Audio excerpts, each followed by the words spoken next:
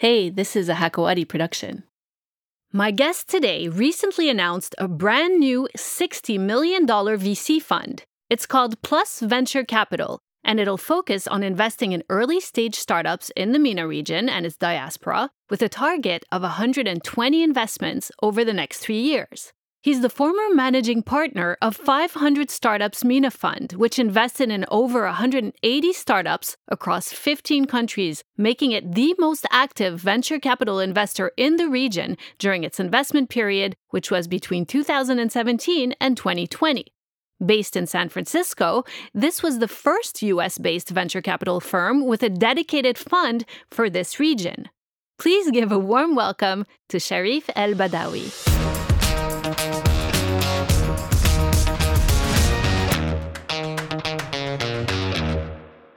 Hey, Sharif, how are you? I'm great, thanks. How are you? How are things? Great, great. So 120 investments over the next 3 years, that seems like a lot of investments. Why so many? Most funds don't make it their priority to invest in at like a high number of startups, right? Yeah, that's true. Most funds employ a little bit more of a boutique model, typically 20 to 40 companies in a portfolio. For us, I mean, it's two things. One, we've done it before at an even larger portfolio, about a third larger than that in our previous fund. And it has to do with balancing portfolio structure to mitigate risk, to diversify, and because we're just at a stage in a region where we want to have a bigger impact on the base of the ecosystem, which is the seed stage where we operate. So those are primary things. Part of being in venture capital, it follows what they call a power law, and the power law dictates that 7 out of 10 of the companies won't return 1x their investment, and 1 or 2 of the companies may return the entire fund or will need to return the entire fund.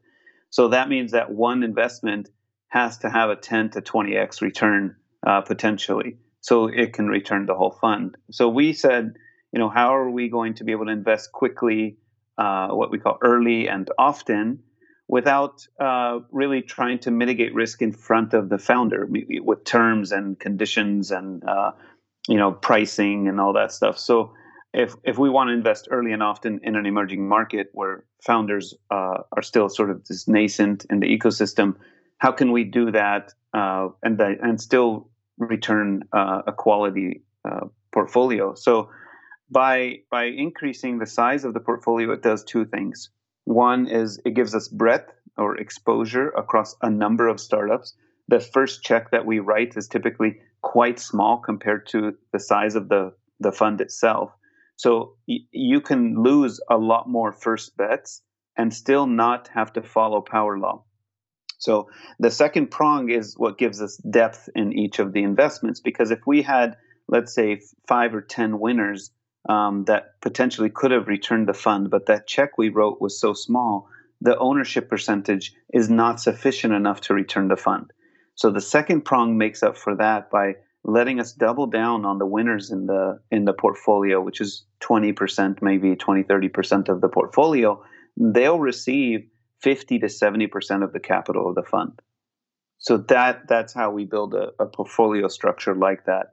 And it allows it to skew away from the power law. Okay, I guess that makes sense. And I'm just curious, in your world, so I'm just curious, why are you targeting early stage startups, basically seed funding? This might seem like a naive question, but why not pick startups that have already proven themselves a bit and bet on those?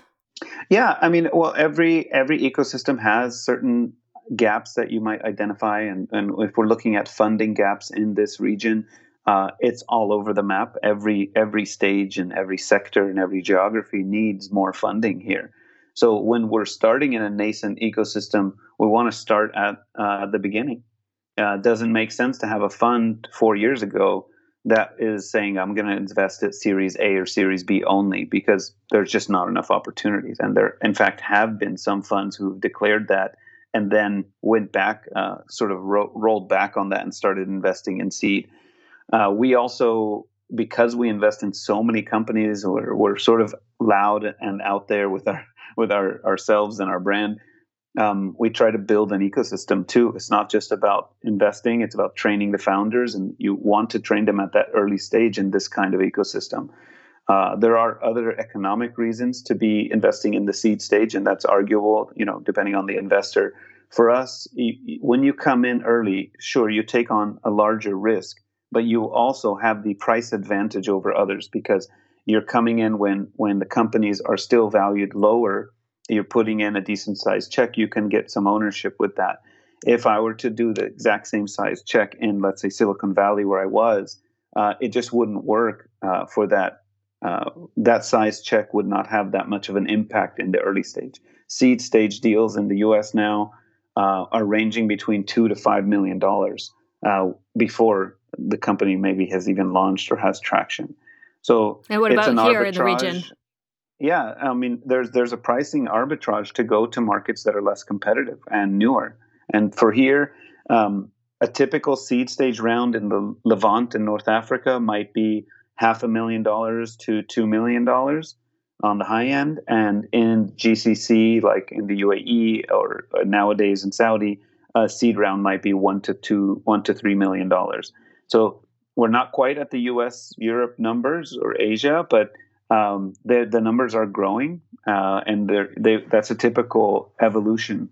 That round sizes will typically grow, and those who say they're investors in one stage will evolve to the next stage downstream, and new investors will come in at the earlier stages as the ecosystem evolves. So I have a couple of questions here. Why is it kind of cheaper here to start, a company? And two, you say that you get involved a lot with the training. What does that mean exactly in the case of, the fund that you are part of?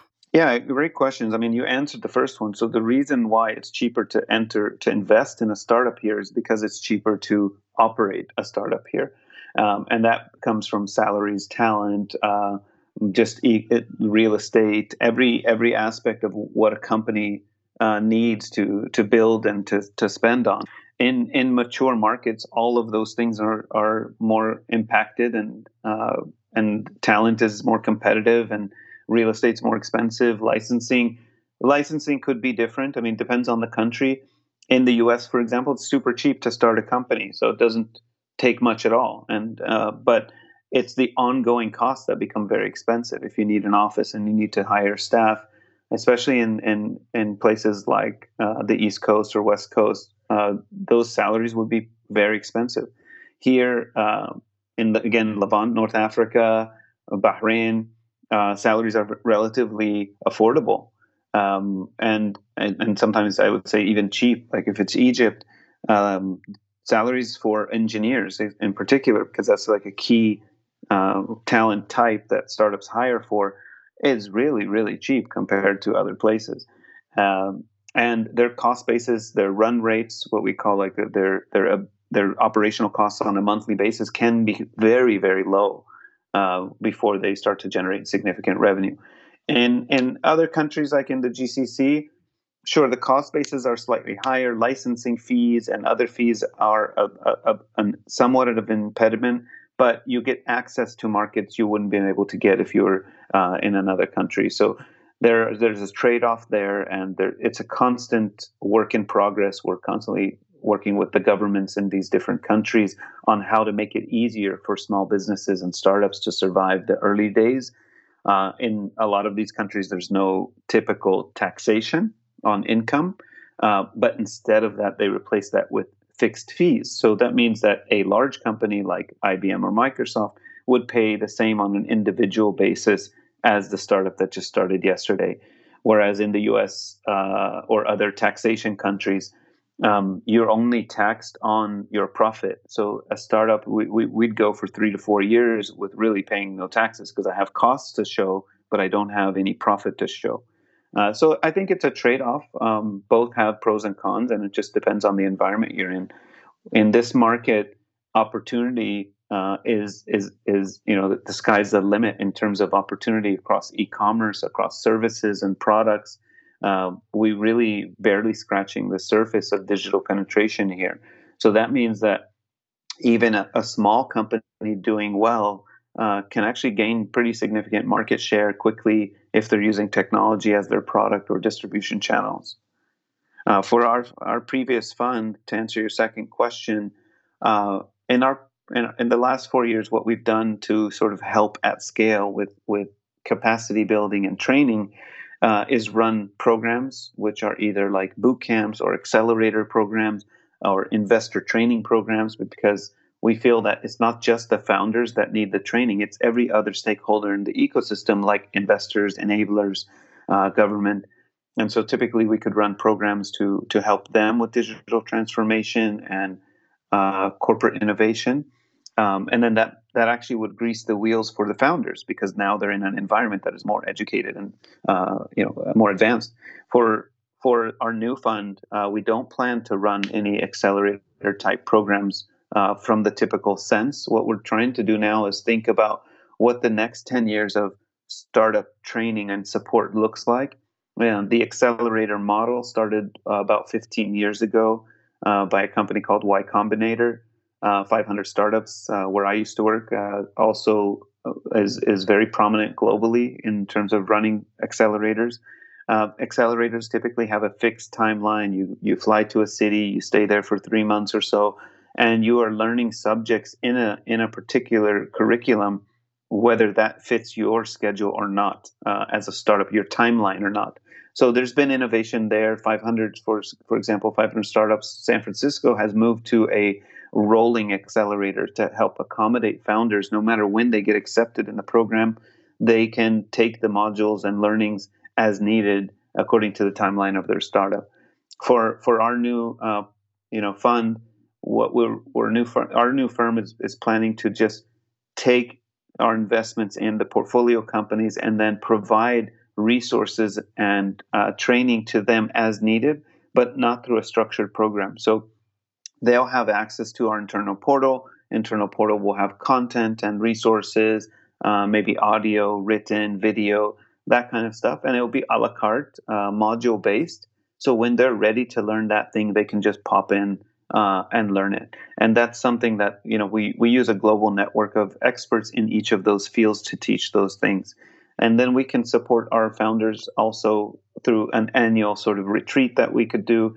And then monthly meetups and office hours, mentor matching. Those are all just different forms of support. They all exist today, and we're thinking of ways that we can make it worth their time for the next generation. I love how dynamic you are in creating like new systems and new ways to, optimize basically the results of the investments that you're making. So that's really fascinating. But what are the specific industries you listed? A bunch of them before, but which specific industries will you be looking at in the next 3 years? Sure. So I answer that in two ways. One is that there are 3 pillars that a fund might focus on. So one of the pillars is the industry, what we call the sector. The other would be the stage, and we touched on that earlier, right? Seed stage to Series A. And the third is geography. So when you're strict on 1 or 2 of the pillars, you want to be a little looser on the third. So you have room to be diversified. We're strict on our stage. We always invest at seed first. We're strict on our geographic mandate, which is the Arabic-speaking MENA countries and Arab diaspora founders anywhere in the world. So then the third pillar, which is sector, we try to be more broad, and we say it's sector agnostic, meaning any sector is fine with us. There are a lot of interesting opportunities, especially in this region, because so much has not been done yet, that we're open to agriculture tech, government tech, e-commerce, content, entertainment, finance, healthcare, education. It all needs to be disrupted and innovated on. And the other way I would answer the question is that there are interests that we have, and interests are timely based on what we're seeing in the market. For example, with coronavirus pandemic this year, there are certain sectors that are thriving, in particular when the markets are down. So on-demand delivery, groceries, you've probably seen a surge in those services and demand for those services. People who would have never ordered food or groceries online had to start doing that through the pandemic. Second, with a lot of homeschooling going on around the world, the demand for education technology has skyrocketed. and in a way that it was actually very muted before. Ed tech, or what we call education technology, had always had a lukewarm reaction to from the market. It's just nobody felt that it was a necessity, right? Only when the pandemic hit did people start saying, "What is our work from home and homeschooling plan? What are the services and tools we can use?" You notice this huge spike in communication tools like voice over IP communication tools, even so much that in the UAE they opened up the ban on voice over IP communication tools because everybody had to stay home and work from home. So it is a huge boost in productivity to be able to adapt these kinds of things to the needs of the market. For health tech as well, there was a large surge in health tech services to digitize health tech to make it in the cloud so that the information on patients and care can be shared more easily. Of course, securely, but easily. And so those services we saw spike in when they were actually pretty muted before. There was less interest from investors, less startups that were tackling those kinds of pain points. There's just less funding all around for them in the region. And I think this effect happened worldwide. In addition to, I'd say, seasonality of interest in industries like this year, there are longer term patterns that we look out for. So Steve Case, the founder of AOL, terms it as the third wave of innovation. So if we looked at the 90s and early 2000s when I was an entrepreneur, we were in the first wave. We were building the infrastructure of the internet, search engines, right? Portals, basics like that. And then in Web 2.0, where a lot of people remember or use those services today, it was all the apps, it was all the sort of very consumerish applications that people can use on the internet, but they were specific to a service or a vertical. That was a really fun period, Web 2.0, because it enabled a couple people in a garage to just start a startup. And you could actually say you're disrupting everybody's normal patterns of behavior by just building an app and getting adoption without really even talking to that industry. Now we're moving to the third wave, or we're in the third wave, which is described as taking incumbent industries, large incumbent industries that have not touched tech yet. Now that has a different pattern to it. Like if you look at the rise of fintech or financial technology, health tech and education tech, those three in particular are very large industries, but they, unlike Web 2.0 phase, cannot be done with two people in a garage. You cannot go disrupt the financial industry or banks by having two people in a garage in silo. Instead, what happened, I think, after the initial breakout of fintech, which the rhetoric was, we're going to disrupt the banks. Well, that rhetoric quickly changed in about a year or two, and it was, we're working with the banks, we're going to work with the credit card providers, we're going to work with so and so, and that's because those industries you can't just barge in and say we have an app and it's going to kill you all. Those are highly regulated industries. They need participation, partnership, and collaboration with the incumbents, and the incumbents also have a desire and a need to work with the innovators because they know their businesses will eventually get disrupted and become fossilized and need to change. So to me, it's a really impactful phase of technology and innovation because you're going to get incumbents working with innovators in every sector. And that's a really interesting one for us. So when we talk about agriculture tech, reg tech, which is regulation or government tech, education, healthcare, and fintech, and that's why we name those a lot of times, is because those can change a lot of people's lives. They touch a lot of people's lives, and in this region, if we just took a regional lens on what's here, well, the region has been very good at real estate, has been very good at public finance markets and banking, has been very good at some of the logistics and transportation infrastructure around construction tech. Construction and some of those industries were born because of the oil and gas industries, right? So they're peripheral to it. Well, if all of that is going to change one day, if we believe that fossil fuels, reliance on fossil fuels, is going to wane and decrease, be replaced by more efficient forms of energy, then what is going to happen to all those peripheral businesses that were built on that? So that must change as well. So we try to think about patterns like that, and how to have a really big impact with the innovations. We want founders to be building companies not because they think it's cool and fame, they can get fame or fortune from it, but because they've felt or identified a real pain point in the market, and that market is either large or is maybe it's not large but is going to be large. It's a growing market that Yeah. they noticed Yeah. that will come. People may not see.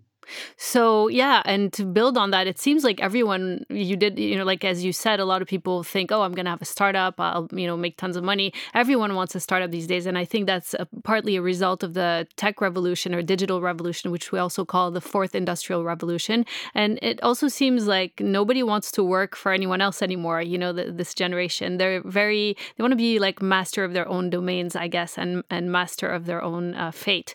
But so with all these people, having a startup, obviously some of them are really good maybe at selling the idea. But what makes a startup interesting for a VC like yours? What are the key ingredients? Well, we look at what we call the basics. So like 5 things. So we look at the team. We look at the problem that they say they're going to solve, or is it a real problem? We look at the solution they're proposing to solve it, which is usually the product or service.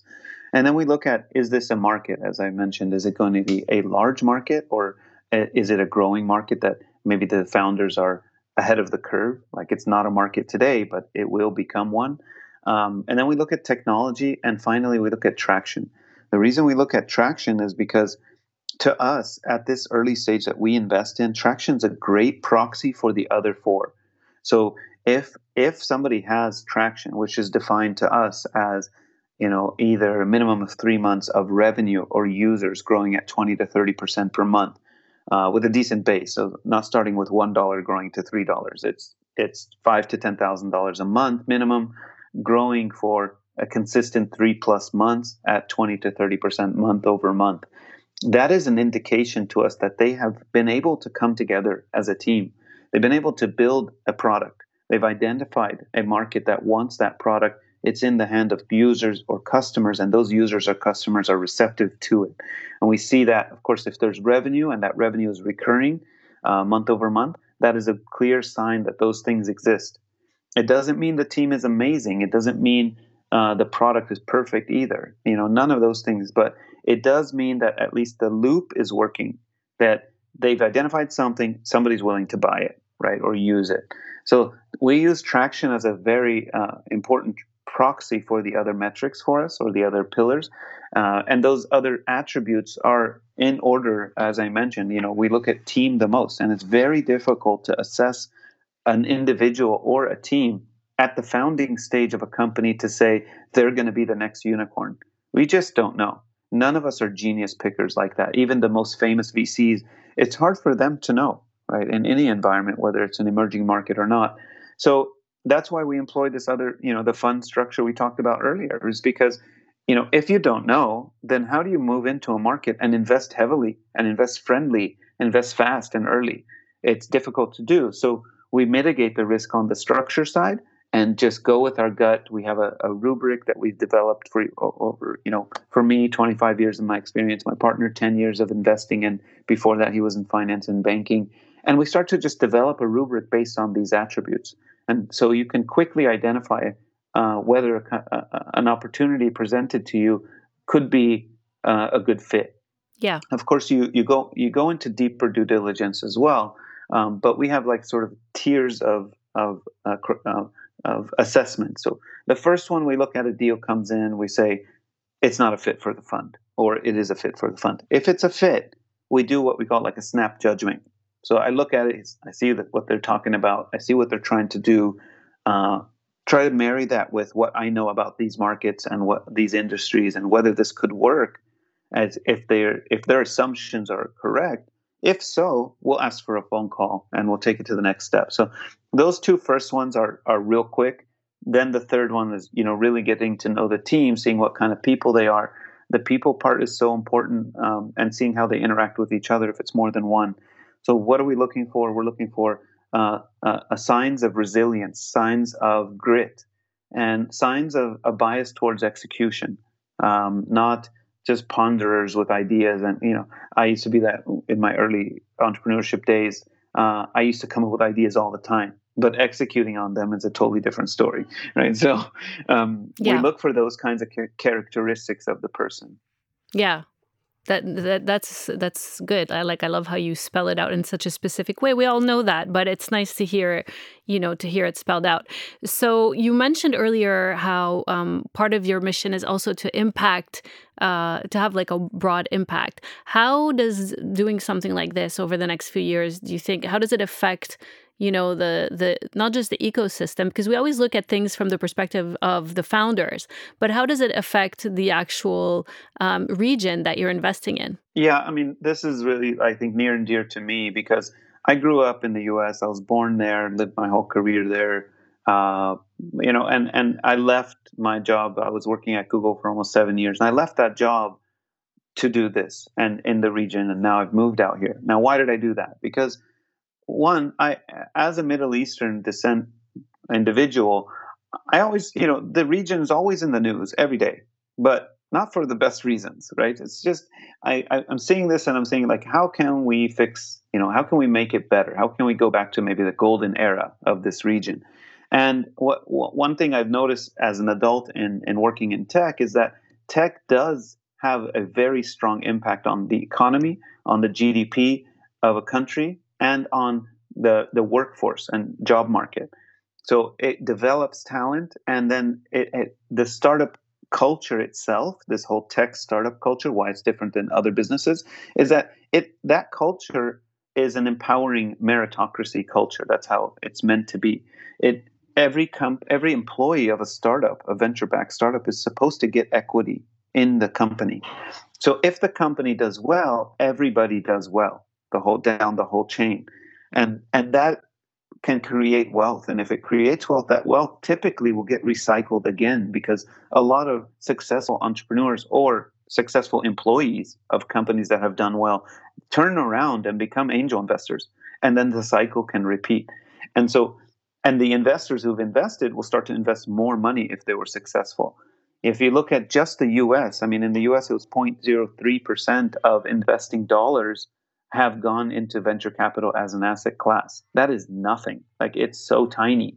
So with its tiny size, it's had a massive outsized return on the economy. What do I mean by that?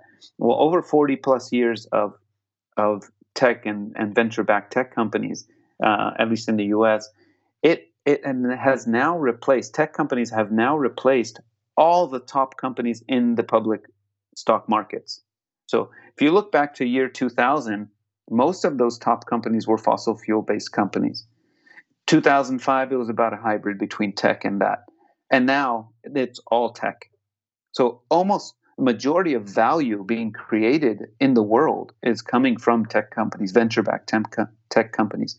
And Hillary Clinton had said, I think it was around 2015-16, she was saying, and this was backed by either UC Berkeley or the World Bank, I can't remember, but she had said that 90+% of net new jobs being created in the US are coming from SMEs and startups, so new companies essentially.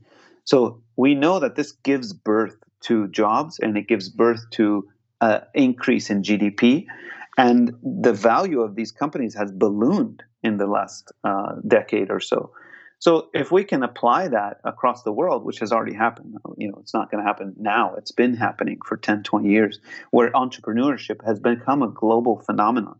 And we've seen what they call unicorns, or billion-dollar valuation companies, now rising from the East, not just from the West. And I think over almost half of all unicorns are starting to come from outside the US. So this is a really, really promising sign. And it's not just in China or India. It's happening all over Southeast Asia, which is a multi-country market, just like MENA. So that's going to happen in Latin America. It's going to happen in Europe and across Central Asia. So we believe it's happening. It's just what timeline each region is on. So I would say the MENA region is maybe 5-7 years behind Southeast Asia. We've already had an exit of our first unicorn in the region, which was Careem to Uber. We're having an increase of size and frequency of tech exits here in the region over the last 5 or 6 years. So it's going to happen. It's a natural phenomenon that's going to happen. And we talked about earlier that entrepreneurs are becoming more frequent in the region, and it's because I think young people just look around and they see that they have to create their own destiny and hope. And if that means that they have an option between getting a normal job somewhere when they graduate to maybe trying their chance at creating their own destiny and becoming part of something larger than themselves, why not give that a chance? And we're trying to grease the wheels a little bit in the region. That's we as the people on the bottom, and the governments top down are trying to infuse this culture of innovation. And I think the pandemic has only catapulted that forward by at least 5 years now.